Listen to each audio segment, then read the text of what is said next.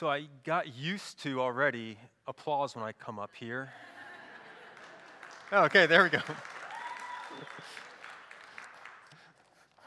Thank you. I was actually not expecting that, so.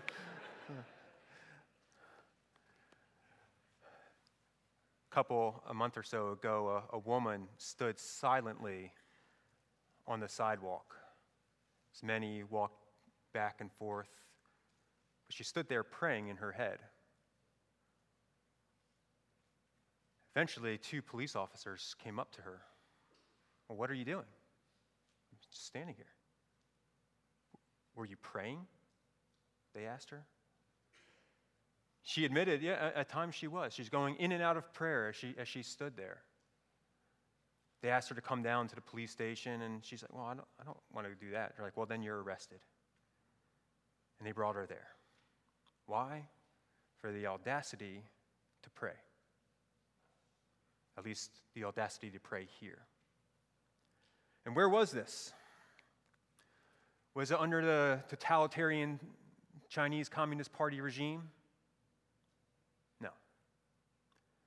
Was it in one of Saudi Arabia or another Middle East country? No. It was in Great Britain. And as this woman stood and she prayed outside the abortion clinic, silently, making no noise, making no protest, yet she was arrested and condemned. And as Christians, we can see in many different avenues a growing hostility in various ways throughout the world. About 80% of all religious discrimination comes against Christians, whether it's being beheaded by ISIS, being thrown out of the public square, being fired or condemned for your beliefs. Or perhaps it's making national news for not wearing a pride jersey as your team warms up and being condemned by the elites. That happened just, this past week to one of our Philadelphia Flyer. Now, it's not new that God's people face hostility to a culture that's opposed. It's not new that there's enemies of God's people who condemn our beliefs, our values. Having enemies is not new. Whether it's the world that scorns us, the devil that seeks to devour us, or even the flesh that seeks to compromise us. And it can happen in such a world that we are given to anxiety and fear and frustration. That we succumb to the pressures of this world, either in compromise or just throwing it off and say, hey, what's the point? Why keep going?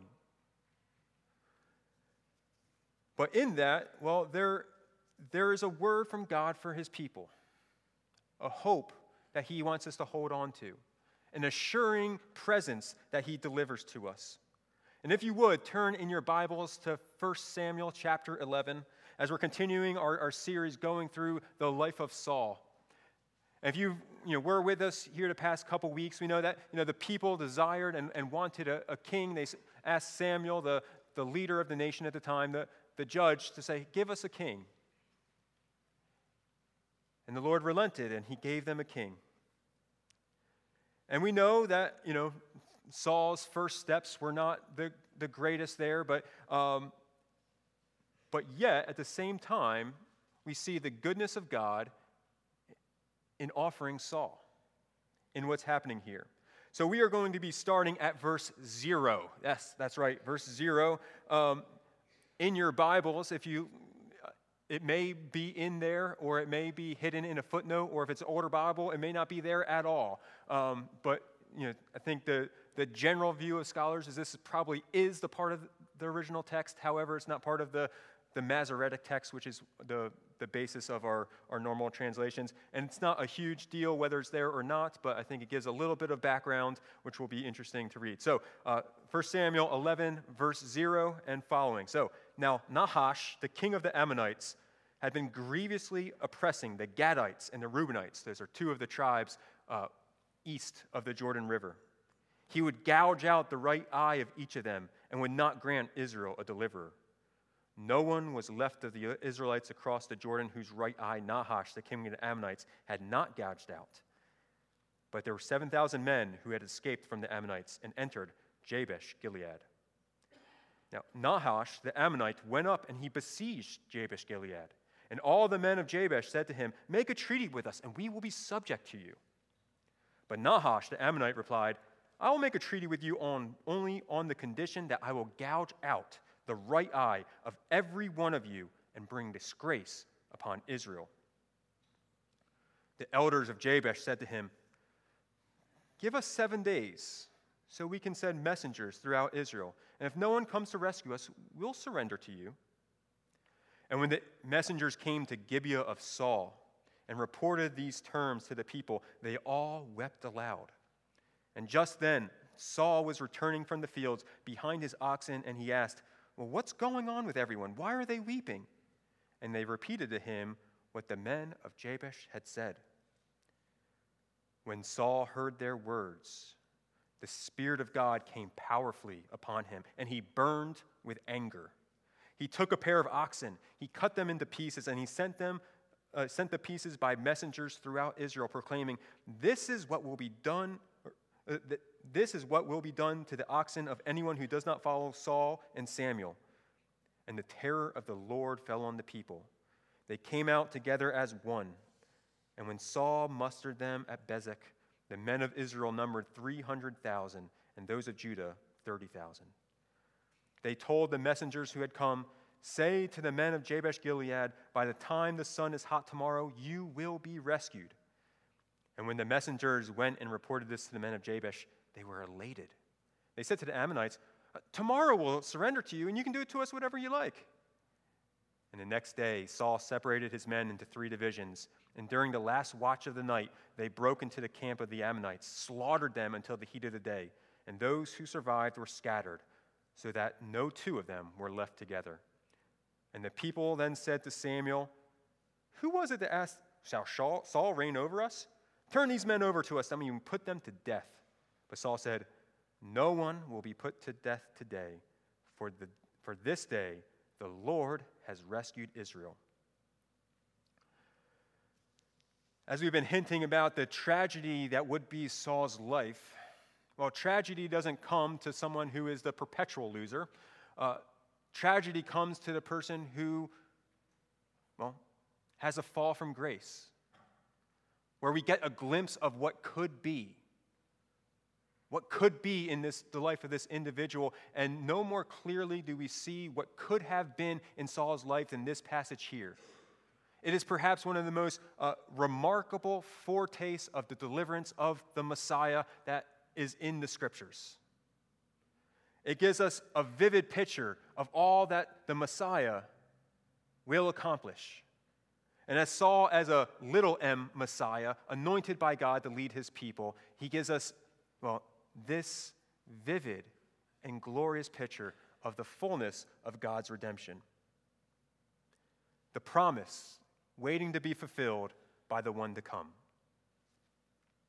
But as we open up with the thing, we see, there is an oppressive tyrant. Nahash, the Ammonite, who threatens to, gouge out the right eye of everyone in the region. And why does he do this? Why the right eye? Is it just to be sadistic? Is it just to persecute the people? Perhaps. But the reason he wants the right eye is because, the way that people would go to war. In their right hand, they'd hold the weapon. In their left hand, the shield that would cover their left eye. You gouge out the right eye, it creates a people who are battle blind, right? Or defenseless. There's nothing to protect them, or there's no place to see.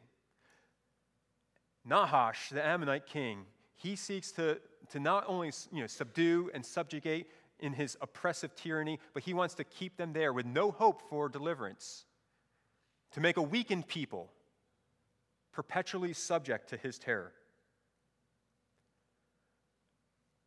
But there's a deliverer.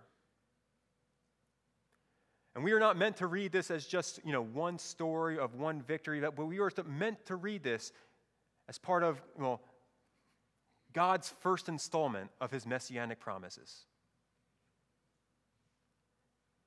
And acutely, if you're, a Hebrew boy hearing this in your native tongue, you may recall, how this connects to previous promises.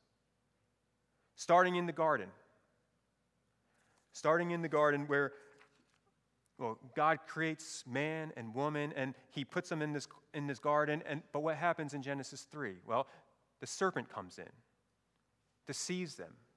They eat of the fruit of the tree of the knowledge of good and evil, and they are cast out of there. But in that, when God comes and he punishes his people, he gives them hope. What's known as kind of like the first instance of the gospel. He talks about how, in Genesis 3:15, he says, I will put enmity between you, the serpent, and the woman, between your offspring and her offspring. He shall bruise your head, and you shall bruise his heel. Right? And from there, the people of God have been looking for somebody to crush the head of the serpent, to deliver the people of God from its power. Now, you may not know, well, why would people think of this? The word for serpent is Nahash. When they read about this terrible, oppressive king who's wreaking terror, they named serpent, named Nahash, what are they thinking of? Well, they're waiting for somebody to come, a deliverer to crush his head, a deliverer to take this power who seems too big, who wants to subdue and subject and blind and destroy and devour God's people. Well, they need a deliverer. And so in my despair, I take refuge in the Messiah's promise. I take refuge in the promise of the one who's come, who breaks the head of the serpent, who crushes him, who subdues the subduer, who oppresses the oppressor, who's victorious over the victimizer. And Saul here is portrayed as a new Adam, Messiah 1.0, who crushes the head of the serpent. And in my despair, I take refuge in the Messiah's promise, but in my weakness, I take refuge in the Messiah's wrath. This whole saga is kind of written in what's known as a chiasm, which a chiasm is basically an ancient rhetorical structure to kind of like bind pieces together. And in there, there's basically parallel elements that kind of work their way in and out. If you would put it up on the screen, we start with the king who oppresses and destroys, and Ammon who threatens, the Jabesh response that we will come out to you, the messenger's bad news, and Saul's inquiry and responses, and the Spirit rushes, and we kind of see it working its way back with parallel elements. Saul's message and the response to it, the messenger's good news, Jabesh's response, we're going to come out to you. And then Ammon flees, and the king who now delivers and preserves. And right there, smack dab in the middle, is this: the Spirit rushes on Saul. The Spirit of God comes upon him, this Messiah 1.0, to become a deliverer. Let's read that text again. Look with me at verse 6. And when Saul heard their words, the Spirit of God came powerfully upon him, and he what? He burned with anger. He burned with anger. That the Spirit's work in Saul's life, first and foremost, produces an emotion that we oftentimes don't think is terribly godly. He burns with anger. Now, I want to be very clear as I begin to talk about, the wrath of God and his Messiah. And even the goodness of wrath and anger. That we don't take this in a way that's improper, that somehow it gives a blank check to our worst impulses. Dallas Willard, this quote that I go back to again and again, that, feelings make excellent servants, but terrible masters, and that includes anger. It's an excellent servant at times.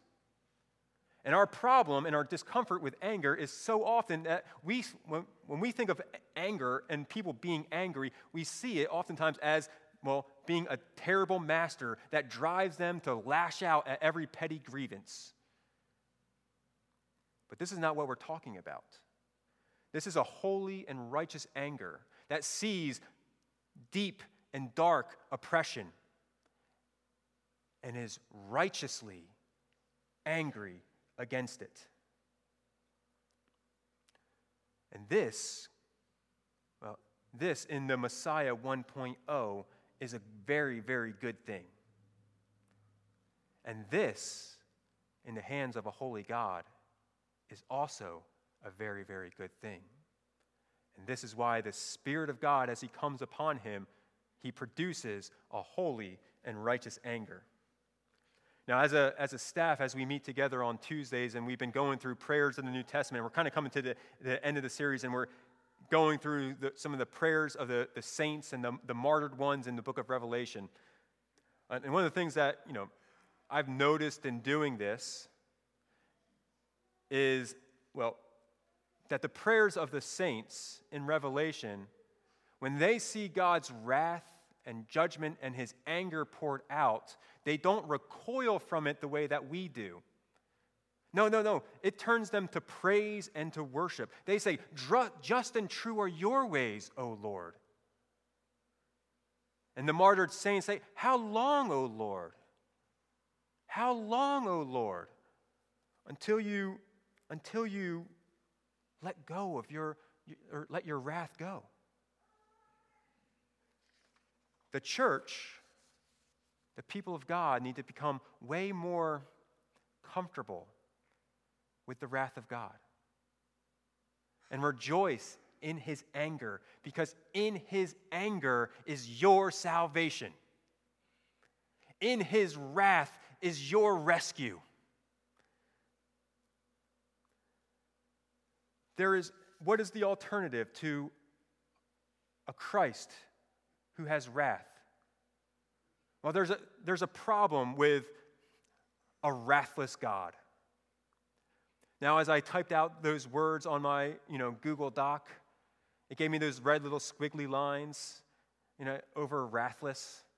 And I clicked on it. I'm like, I think it's a word. Is it a word? I click on it, and it's a word, but it's just like Google thinking it knows better. Like, don't you mean the problem with a wrathful God? That's the problem, right? No, Google, that's not the problem. The problem is a God devoid of wrath, devoid of anger against evil, a God who turns a blind eye to the oppression of his people, or the oppression of people in general. For most of history, the offense of Christianity was not the idea that there was a God who had wrath against sin and evil. The offense of Christianity was that there was a God who gave grace to sinners. But not today. However, when we're confronted with real evil, we demand judgment and wrath. How do I know?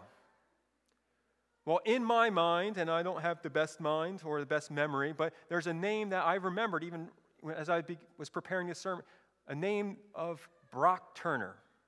Does that ring a bell to anybody? About 8 years ago, Brock Turner, he's a wealthy frat kid at Stanford who did a pretty heinous act. He was charged and convicted with 3 counts of felony sexual assault. And I don't want to go into the gory and grim details of his thing. And his offense is not what drew national headlines. That happens enough where it's not going to make national news. No, why I know the name is because of the aftermath of when he was convicted. 3 counts of despicable human behavior. And the judge gave him 6 months in prison. And he got out after 3 for good behavior. And it became national news because of the outrage of what happened when he was this man who did this despicable thing and was let off. And we all demanded wrath against him. We all demanded real, deserving punishment. No one was looking around and saying, oh, that judge is, what a nice guy. I mean, he could have really just ruined this guy's life. No, everyone knew at that moment, well, his life needed to be ruined. There needed to be consequences. And failure to do so was not a niceness, it is a devaluing of the victim. It is saying that what happened to her doesn't really matter all that much. There was rage at the judge who ended up being recalled, losing his position, because when real evil happens, we demand justice. And the people of God take refuge in the Messiah's wrath, that he will not compromise with evil. He will not let it go on.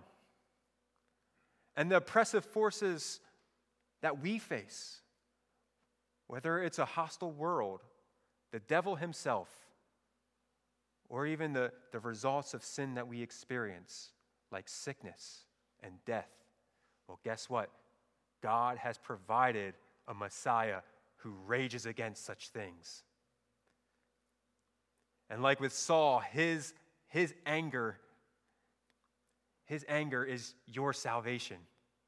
It was anger that drove Jesus to the cross after he's at the grave of Lazarus, trembling with anger. And yet right from then, he goes to the cross to die, to set the people free from this tyrannical force of death that rages over us. The goodness of a God who shows wrath. A goodness of a Messiah who rages. The second problem that we have with wrath that should not be is that we think that worshiping a wrathful God will create a vengeful, spiteful, bitter people. Those themselves prone to violence and destruction. But really, it's the opposite. When evil happens, real evil, the only thing that's going to prevent a response in kind is knowing that there is a God who repays men for the things that they have done. You see your friends in your family murdered and raped and destroyed. What keeps you from going out and doing the same thing if a justice system won't do it for you? What keeps you from perpetuating the cycle? The only thing is knowing that there is a God who will repay men for evil. Miroslav Volf, he's a Yale theologian. He grew up in Croatia and he experienced and saw the violence of the Balkans. And he writes to people, he says, the practice of nonviolence requires a belief in divine vengeance. It takes the quiet of a suburban home for the birth of the thesis that human nonviolence results from the belief in God's refusal to judge. And in a sun-scorched land soaked in the blood of the innocent, it will invariably die with the other pleasant captivities of the liberal mind. What he's saying is that when you encounter real evil on a land scorched in the blood of the innocents, that if you are going to have any hope of not turning to violence yourself, you have to believe that there is a God who has wrath, a God who says, vengeance is mine, a God who will repay men for the things that they have done. And so the people of God take refuge in their Messiah's wrath, and they glorify God for it. So in my weakness, I take refuge in the Messiah's wrath, and in my despair, I take refuge in the Messiah's promise. And in my despair, I take refuge in the Messiah's redemption. Now, understanding the fullness of what's going on here requires a little bit more biblical knowledge than we often have. To whom did Saul's victory come? Who did he save? Well, a little city known as Jabesh Gilead. And this story, this entire saga, is meant to map on to another story. At the end of the book of Judges, in Judges 19 to 21, which is kind of our Bible separates Judges and Samuel with the book of Ruth, but in the Hebrew Bible, and I think canonically, we're meant to read this as the next book in the series. And what happens in Judges 19 to 21? It's the darkest days of Israel's history where everyone's doing what's right with their own eyes, and the veil is torn off, and we see the depths of their depravity. And we encounter a Levite whose concubine who had run away, and he goes to Bethlehem to pick her up. And after being delayed a couple days, he decides, it's time to go back home. And on his journey home, they realize he's not going to be able to get back all the way home, and they need to spend the night somewhere. He passes by the then pagan city of Jerusalem, and he goes on to Gibeah, the city of Saul. Where God's people are. He enters in the city looking for some hospitality, but no one gives him any aid, and he decides, I guess we're just going to have to spend the night in the open square. Until an old man comes by and he says, no, you cannot do it. Come, stay in my house. You can't stay in the open square here. He relents and goes into the man's house, and that night, the mob, the men of Gibeah, come and began pounding on the door, demanding that this man be sent out to them for him to be raped and brutalized. They could not be pleaded with. They could not be negotiated with. Ultimately, they take the concubine and throw her out, and the men all night long brutalize her. In the morning, she's dead. So the Levite takes her corpse home, cuts her into 12 pieces, where he sends her pieces to all of Israel, saying, this egregious thing has been done. And Israel gathers together as one and goes to war against Gibeah, and really, all of Israel besides Benjamin, who picked, Gibeah is their people. So it's all of Israel against the Benjaminites. And they're fighting in, multiple battles, and, Israel loses the first few, and then they finally win, and they bring some sort of justice what's going on. And then everyone's sitting around, they're saying, hey, did anybody not come out and fight with us? Who didn't? You know who didn't? Jabesh Gilead. They didn't. And Israel goes and enacts justice on them for their unwillingness to come out and fight. But what we see here, and this is why this is such a great picture of the Messiah's redemption, is because, you see the reversal in the stories here? Gibeah, this place of shame that does the most horrendous act that draws all of Israel together to condemn it, but from there is where their salvation now comes. Jabesh Gilead, they were the people who decided, hey, we don't need to bother with going out and fighting other people's battles and enacting justice. Who cares about that? We're content just to live and let live. And yet now they are the ones who are being oppressed, and they're the ones who are sending out and saying, hey, can you all please come help us? And the Messiah does. Admittedly, I can be a little bit, I can enjoy people suffering natural consequences to their actions, maybe a little bit too much.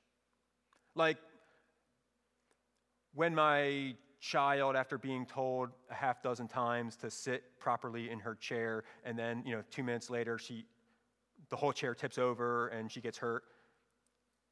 it makes me a little bit happy.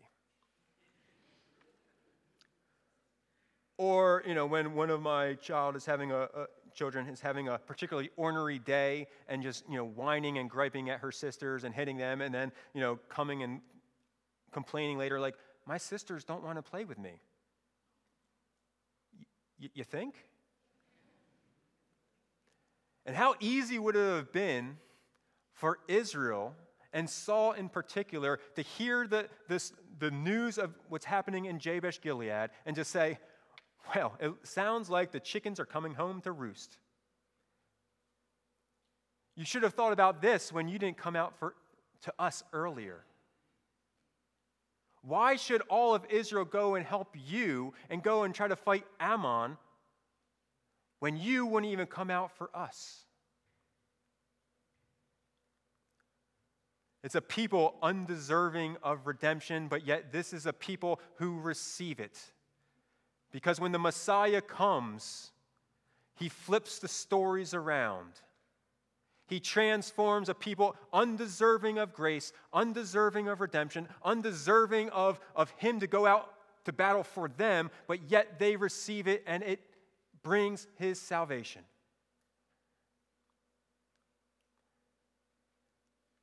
This is the Messiah that we are awaiting.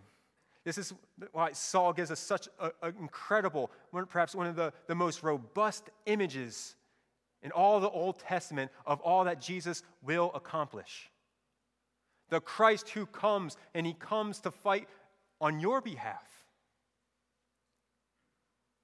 Seeing you oppressed by an enemy that you cannot overcome, that you're willing to subdue to. The enemies that are too big to handle, and you cannot overcome them by yourself. But yet the Messiah has come on your behalf. A Messiah who's angry against evil and oppression. A Messiah who hates injustice, who hates the oppression of the world and the flesh and the devil. A Messiah who goes and he fights the battle on your behalf to deliver you who cannot fight yourself. A Messiah who comes in for a people not to be blinded in one eye, but have the veil cast upon all their vision, obscured by the lies of the enemy, unable to see past the cultural constraints, unable to love God and walk in his ways. A people who have rejected him and his ways again and again, and undeserving of his grace. But it's to you he comes. It's to you where we see the fullness of the Messiah who gives and provides for a people, who offers redemption, who changes the stories that we would have. That rather than be marked by the shame and disgrace and what we did or did not do at our worst moments, no, we are now marked by the redemptive power and might of the one upon whom the Spirit rushes. Oh, rejoice in him. Take refuge in him. And as the world and the flesh and the devil rage against you, take refuge in such a Savior. He is good. He is strong. He is powerful. And he is worthy of our worship and our praise. Amen? Let's call up the worship team and pray. Kind Father, I do ask that as your people are suffering here and all around the world,